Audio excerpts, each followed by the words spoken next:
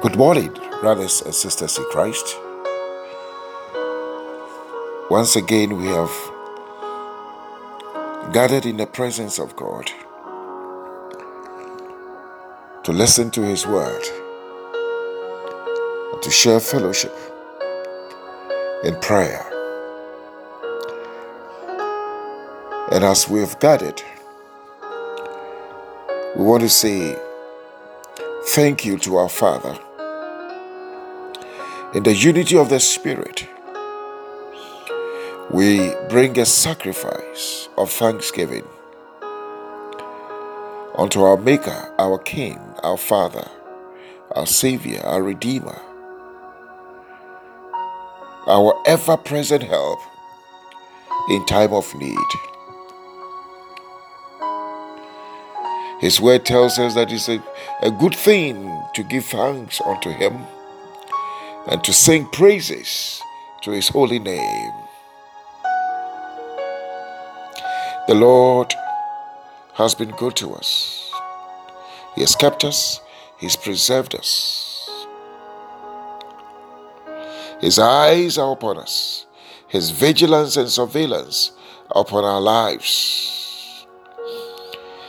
Beloved, we are products of His grace, His mercies, His favor, His love, His protection, His healing, His deliverance, His loving kindness. I want to thank you, all you precious and wonderful partners. This week, our Father is revealing Himself unto us as the giver.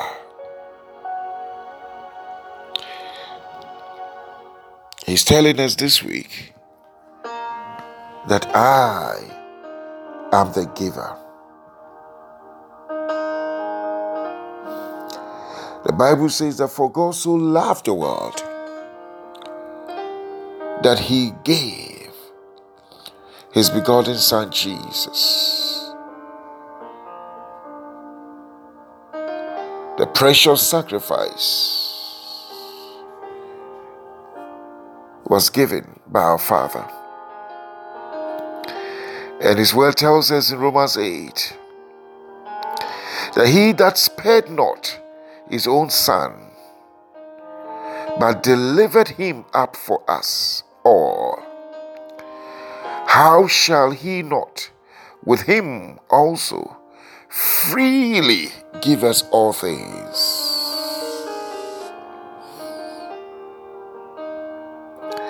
If He has been able to give us the greatest sacrifice, Jesus, that Paul is asking, that what is it that God cannot give freely unto us? Beloved, this is quite refreshing and quite heartwarming. And in Psalm 2,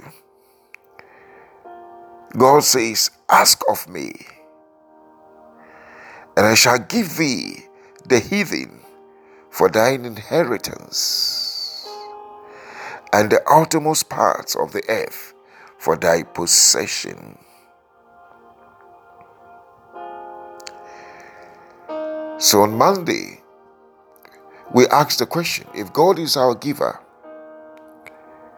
how come we are not receiving from the giver? And Jesus provided one of the answers. That therefore I say unto you, that what things soever ye desire, when you pray, believe that ye receive them, and you shall have them. So one of the obstacles to receiving from a given God is our lack of belief. The Bible says in Romans 10:10, but with the heart man believes. So our lack of belief is one of the major obstacles to receiving from God.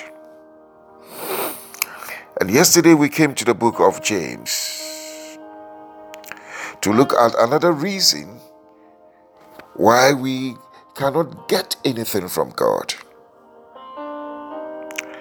And in James 1:6, it says that let him ask in faith, nothing wavering. For he that wavereth is like a wave of the sea, driven with the wind and tossed. For let not that man think that he shall receive anything of the Lord. For a double-minded man is unstable in all his ways. So yesterday we looked at one of the reasons, another reason, and that is a lack of faith. When we come before God, God expects us to ask in faith. So then faith becomes the currency to receive or to procure anything from God.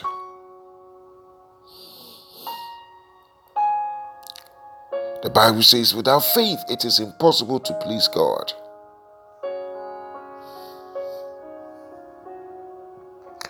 So today,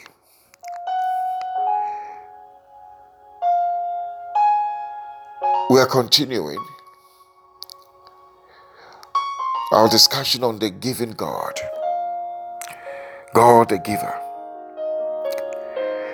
And yesterday, we established the fact that Jesus came to reveal the Father. And one of the attributes of the Father is that he gives us the things that we ask of him. So in John 16, verse 23 and 24, Jesus says that in that day you shall ask me nothing. Verily, verily, I say unto you, whatsoever ye shall ask the Father in my name, he will give it to you. He says, hitherto have you asked nothing in my name. He says, ask and you shall receive, that your joy may be full. So here again, we see a giving God, that we should ask in the name of Jesus, and he shall give us. So what is the other obstacle to receiving from God? And we see that in Hebrews 11 verse 6. And it says that, but without faith it is impossible to please God. For he who comes to God must believe that he is, and that he is a rewarder of them that diligently seek him. So this is the third revelation that the Lord is giving to us. Yes, we have approached a given God, but the Bible says that we must, whenever we approach him, we must, whenever we come to God, we must, it's a must, believe that he is a rewarder of them that diligently seek him. So receiving from God comes with diligence. So now the question is, what is diligence? Diligence is the careful and persistent work or effort. What it means is that anything that we are seeking from God, we must be diligent in our seeking from him. I want a baby. The Bible says that we must show diligence We must show careful and persistent work and effort in seeking from God. So in the same Hebrews, verse 11 and 6, let's expound on this notion and concept.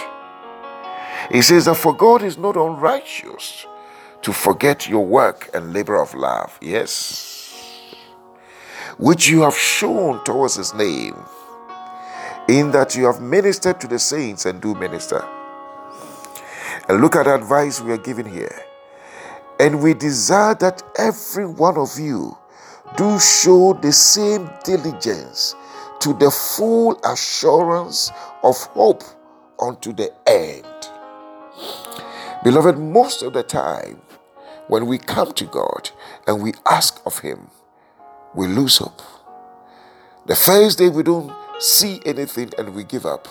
And we start giving excuses. Maybe God doesn't want to give it to me. Or maybe because of my sin. Maybe because of that. No. The Bible says that we must show diligence. Yes, we ask for it. The first day we don't get it, we show diligence. We persist and ask. And it goes on to say that you should not be slothful, that is lazy, but followers of them who through faith and patience inherited the promises. So diligence demands faith and patience. Yes, I want this, Lord, from you. You might not get it in a year, but you've got to be patient. You've got to be diligent. And it goes on to say that when God made a promise to Abraham, because he could not swear by no greater, he swore by himself, saying, surely blessing I will bless you. I will give the blessing to you, yes, and multiplying I will multiply you. But the Bible says, and so, after Abraham had patiently endured, he obtained the promise. Beloved, we are being admonished not to be hit and run seekers. We come before him, we seek something, and we don't get it immediately. We lose hope. We forget. We abandon. We throw our hands in the air. And we depart from that seeking. God says that he is a rewarder of them that diligently seek him.